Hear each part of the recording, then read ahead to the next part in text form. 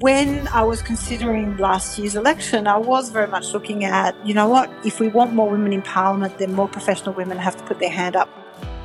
Hi, my name is Mel Gaudron, Deputy Editor at Marie Claire. Welcome to the latest episode of Finding Fearless with Marie Claire. Zali Steggall first burst into Australia's psyche back in 1998 when she became the first ever individual to medal at a Winter Olympics. Zali Steggall takes gold medal position, 1:32.67. No matter what the outcome of this race, Australia has its first Winter Olympic ski medal. Winning bronze in slalom skiing at Nagano. Fast forward 20 years and she came back to public life with a bang as the woman who famously toppled ex-Prime Minister Tony Abbott from the seat that he held for 25 years. As I sat here on the 2nd of July for the swearing-in of the 46th Parliament, I was struck by the absolute privilege and responsibility that falls upon us to represent and serve the people of Australia to the best of our ability. Now she's become the face for climate change in our federal parliament, trying to introduce a bipartisan climate change bill. The independent member for Warringah, Zali Steggall, is in a new race to save the planet. I gave her a call to find out where she's at. Zali Steggall, welcome to Finding Fearless with Marie Claire. Thank you. I've spoken in the intro about your checkered, marvellous, successful career, but I want to kind of get into the whole thing that after being a champion Olympic skier, you decided to study law and then go on to become a successful barrister specialising in family law. Now, law, like sport, can be a notoriously macho environment, and I was wondering if you'd ever actually experienced outwardly sexist behaviour, or did you actually manage to avoid all that in your corporate or sporting careers? No, look, I would have to say I've been exposed to it. In sport, yes, especially, that was 20 years ago. In those days, for women's sport to get any attention, you needed to, it was mainly individual sports people, very few teams got attention. Yeah. You needed to be prepared to be a motivational public speaker, you needed to be photogenic and be prepared to, endorse products to get attention. I certainly had to develop the skills of being a business upon myself as well as an athlete. Was that hard, Zali? Hard. I think it probably came naturally to me in that I was that way inclined. Yeah. As an individual sport, I was used to having to take charge and ownership or looking for ways to win, looking for funding, So if I look back on it now and I think as a 17-year-old, wow, that's a big job to set yourself. Look, it was patriarchal in the sense of to get that attention from the media. But in terms of the sport itself, skiing actually had equal prize money for men and women, so that was really fantastic. Good. Yeah. But, we certainly had a bit of a fight in Australia. My very first Olympics was actually, they wanted to just have 2 men represent Australia in alpine skiing. Oh, really? And we had to fight for one spot for me to take the second spot as a woman. Not just for that. Ironically, I was better ranked than the guys. So I had more claim to the spot. But that was a fight of changing perceptions. They had assumed it was going to be 2 guys taking the spots. Yeah. And then look at the bar. It is a patriarchal profession, even though there are more female graduates in law than men. But you very quickly, from senior associates in the big law firms to associates and partners, men overtake by far women on opportunity. So just on your career in law, so seeing that, it must have pissed you off. Yeah, look, it's an interesting environment. So a lot of women go into being solicitors. There are less that go on to the bar as barristers. It is a more maybe competitive environment, the bar. It is very patriarchal, I would say still. You rely on being briefed. So the problem with the bar is if all the partners of the major law firms are men and they're briefing their old buddies at the bar, the jobs stay, So one of the things that the Women Bar Association have identified is that the majority of the high-paying cases go to a small pool of male senior counsels. Yeah, right. They have a tendency to pick the same male juniors. Yeah. So it's a vicious circle. Yeah. But look, there are some floors that are very conscious that make an effort to have more diversity, and there are definitely areas that are changing, and some firms are really on the front foot of changing that culture. But look, nothing happens quickly. Yeah, that's right. And different bar councils have had different focus on trying to improve, you know, the rate of appointment to senior council, so trying to make up the gap of getting more women, and that allows for more women to be appointed as judges. So it's all a ricochet effect. Yeah. So it's good to see that you went from that patriarchal career of barrister to that whole into politics. Yes. No, nothing like one environment to the next. What made you think of a career in politics? Had you always hungered for it? I wouldn't say hungered for it, but I had certainly always considered that it was an option. You know, as a kid, I was always very competitive. I'm very sort of really argumentative, maybe. I was always interested in doing law. Even at the height of my skiing career, I was very focused on having my plan B and doing my studies so that I would have a professional career. The bar, I really see my career now as a politician as a real extension of at the bar. At the bar, you're an advocate for your client. Mm-hmm. I feel as a member of Parliament, I'm an advocate for my electorate to the Parliament of Australia. So I feel like it is a natural progression and completely logical next step. Yeah. You just have more clients. Yeah.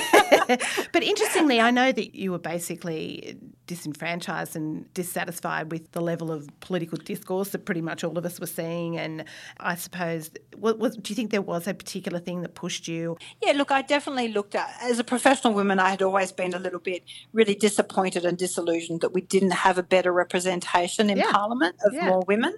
But of course, you're not going to get better representation unless people are prepared to do the job. So it was trying to understand what was difficult about the job, for why wasn't it appealing? Is it a culture thing? Is it the way the party system maybe excludes women?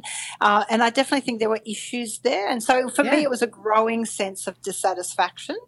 Look, I've made no secret, I never felt represented by our Warringah's previous member.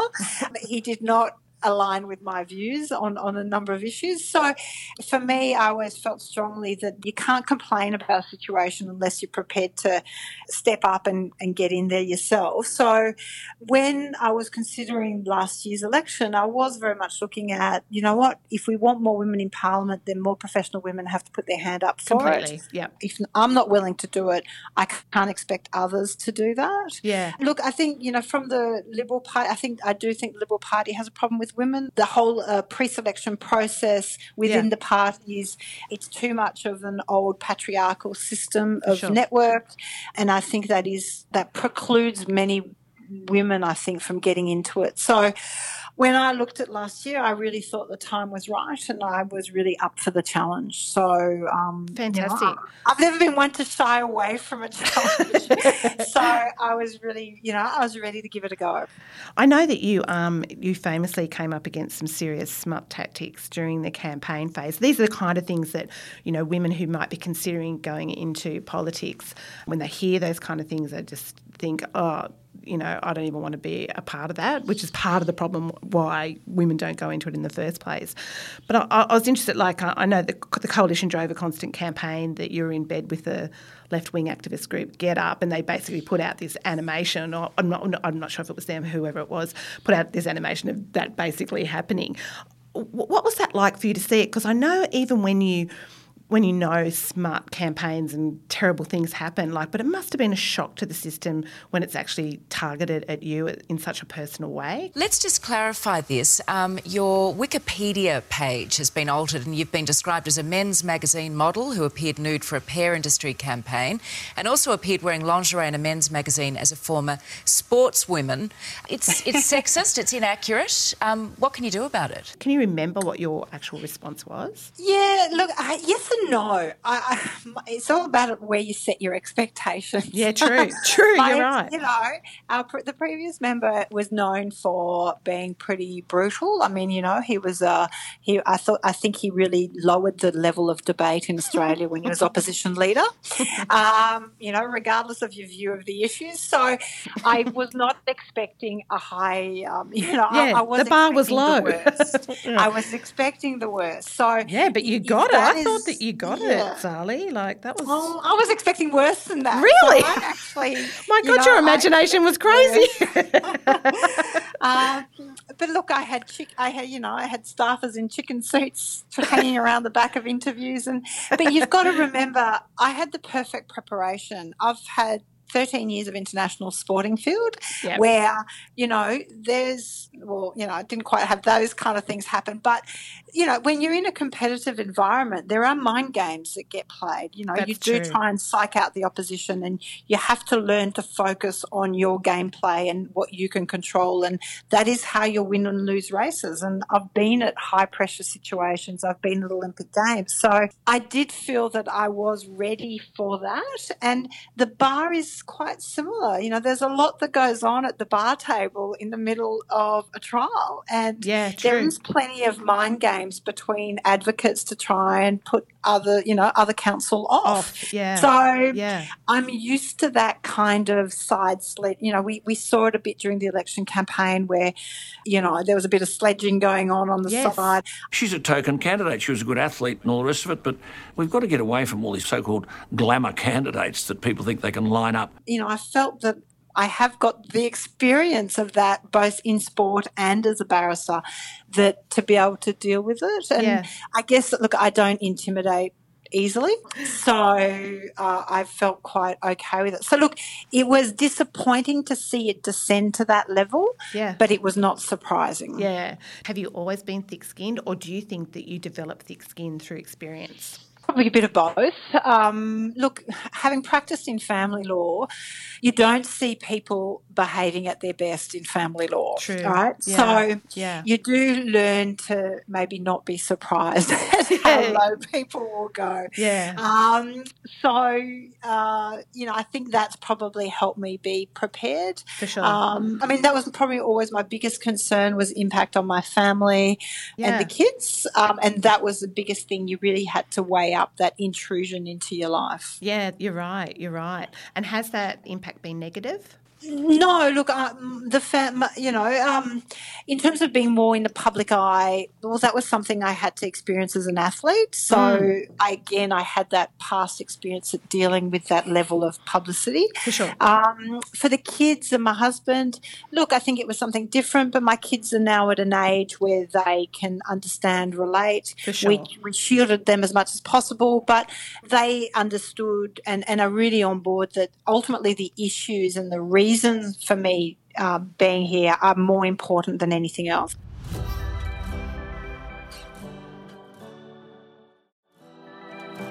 I know that there's been so much bad press about what life's like in Parliament, like the misogyny and the playground antics and the bullying and obnoxious behaviour. It doesn't really sound all that great. So I'm really intrigued to know what it's like for an outsider having in your basically newly formed inside of you. What has your experience been of all that? Well, again, this is where I can speak highly for the experience as an independent, because I don't have that. As an independent, you have the challenge of knowing who you can trust, and you are on your own. So your team is absolutely, vitally important to how effective you can be, and you are absolutely exposed and responsible. So and the work there's so much more work because you haven't got a party behind you. For sure. So.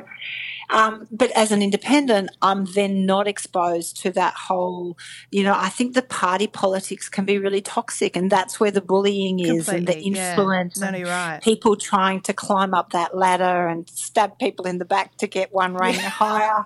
So I think all those nasty things of politics I really associate as party politics, not it doesn't automatically come with the job as being an MP. So as an independent, I don't have that so badly. And look, on the crossbench, I've got, fantastic colleagues, and we think we're the cool kids out in Parliament.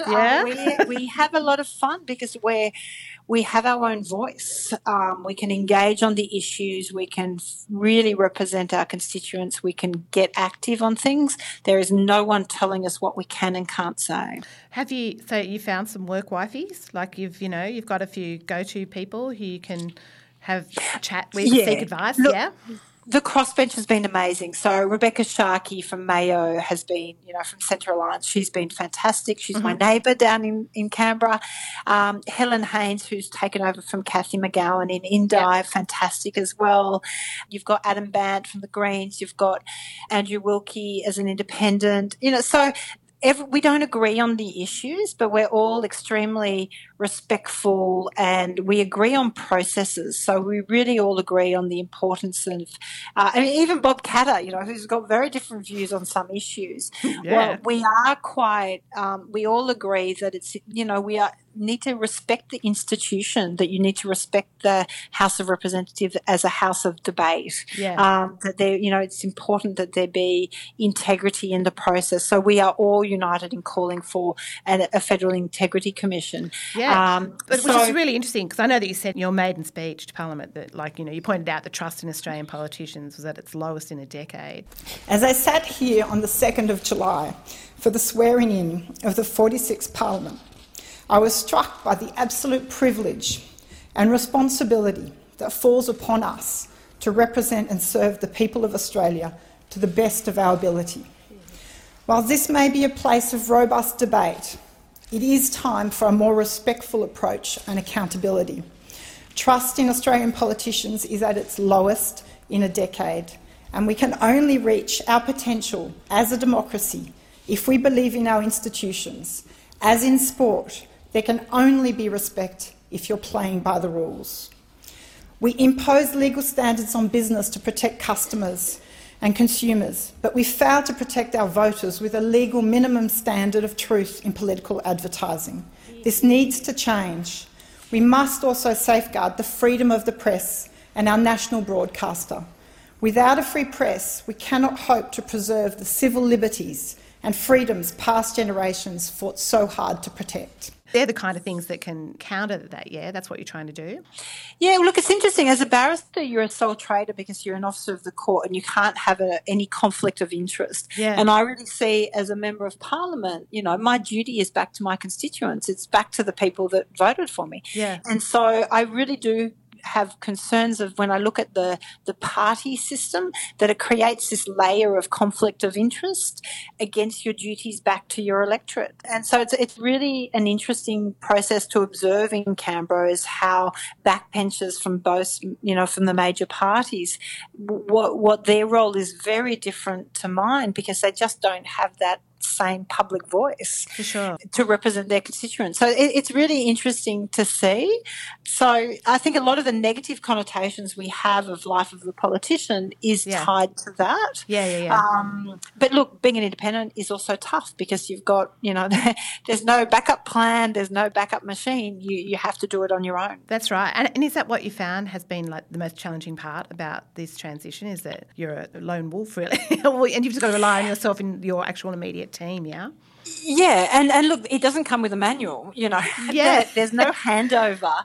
You basically, you win the election, you have a few weeks while they work out the numbers, and then you get handed this office with nothing in it, like it's an empty shell, and you have to build from scratch. There's no handover of files, there is no knowledge of constituents, there's just a blank slate, and you have to build from there. And for anyone from within a party, well, the party has a model that they roll out in every electorate. That's right. They all do the same thing. They manage the websites. It's easy. As an independent, you are building it from scratch. So look, where I was incredibly lucky is the other independents and members of the crossbench were all really helpful in pointing out how they set up their office, what kind of staff, what the expertise needed is, how are you most effective. So we are developing that know-how and the model of how you can do it and be effective.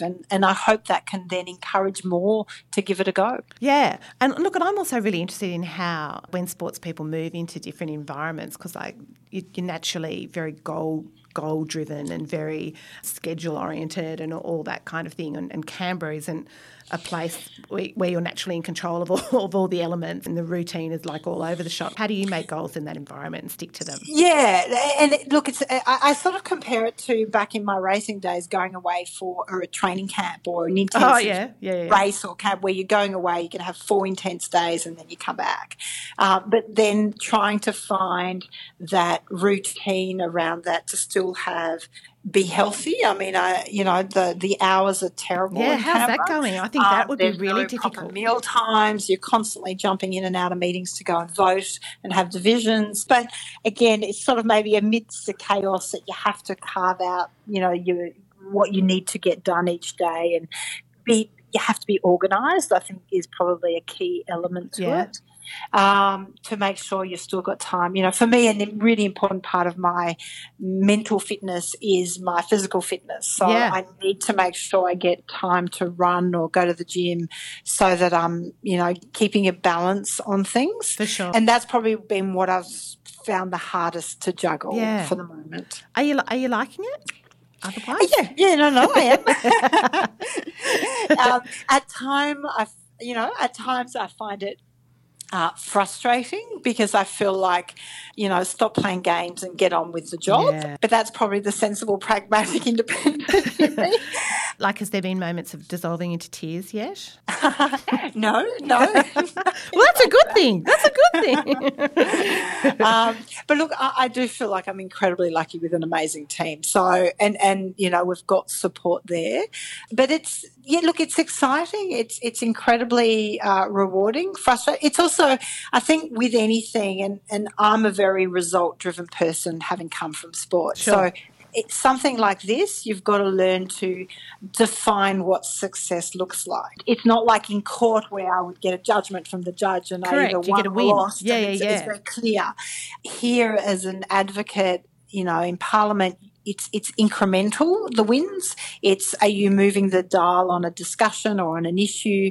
Or if it's a local thing, are you have you been able to achieve a different outcome for a community group? Or so, it's learning to define success to make sure, you're getting that satisfaction. And does that change as it goes along? Do you know what I mean? Like that, those kind of like goals are like they're moving?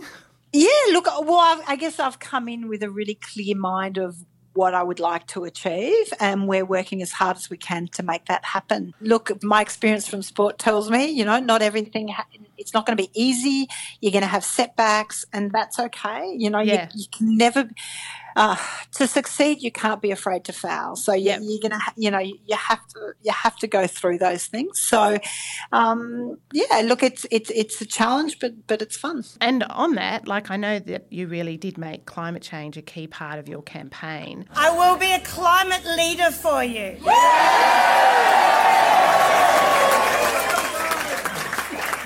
And I will keep the new government to account and make sure we take action on climate change. And how's that going for you, mate? Well, it's going well. Look, I've certainly, in terms of moving the dial into conversation and trying to take the party politics out of it and have a sensible discussion, a sensible approach to where the solutions are. Yeah. I set about from August last year planning how did I want to deliver that for Warringah. Mm-hmm. I'm working on a private members bill which I'll be introducing in March to Parliament, which is a Climate Change Act, which is a framework legislation, very much a sensible approach to take the party politics out of climate policy. And this has been done in other countries in the world. In the UK, they did it in 2008. I think it's overdue for Australia to get to it. So we are really focused. But what does that actually mean? What does that mean? What do you actually... What it means is you're putting in place a framework so that regardless of who is in government, there are long-term established systems that kind of compel government to act. So, for example, there is a independent climate change commission appointed to advise government of the day on long-term policy. We set a net zero goal for 2050 2030 with 5-year budget reduction emission periods working our way to 2050. So consecutive governments, when whoever's in government has to work to those 5-year and deliver on those 5-year budgets. I'm not being prescriptive on technology, on how you do it, because parties have different approaches, but you are bound by certain principles and an ultimate goal. So we all know where we need to get to.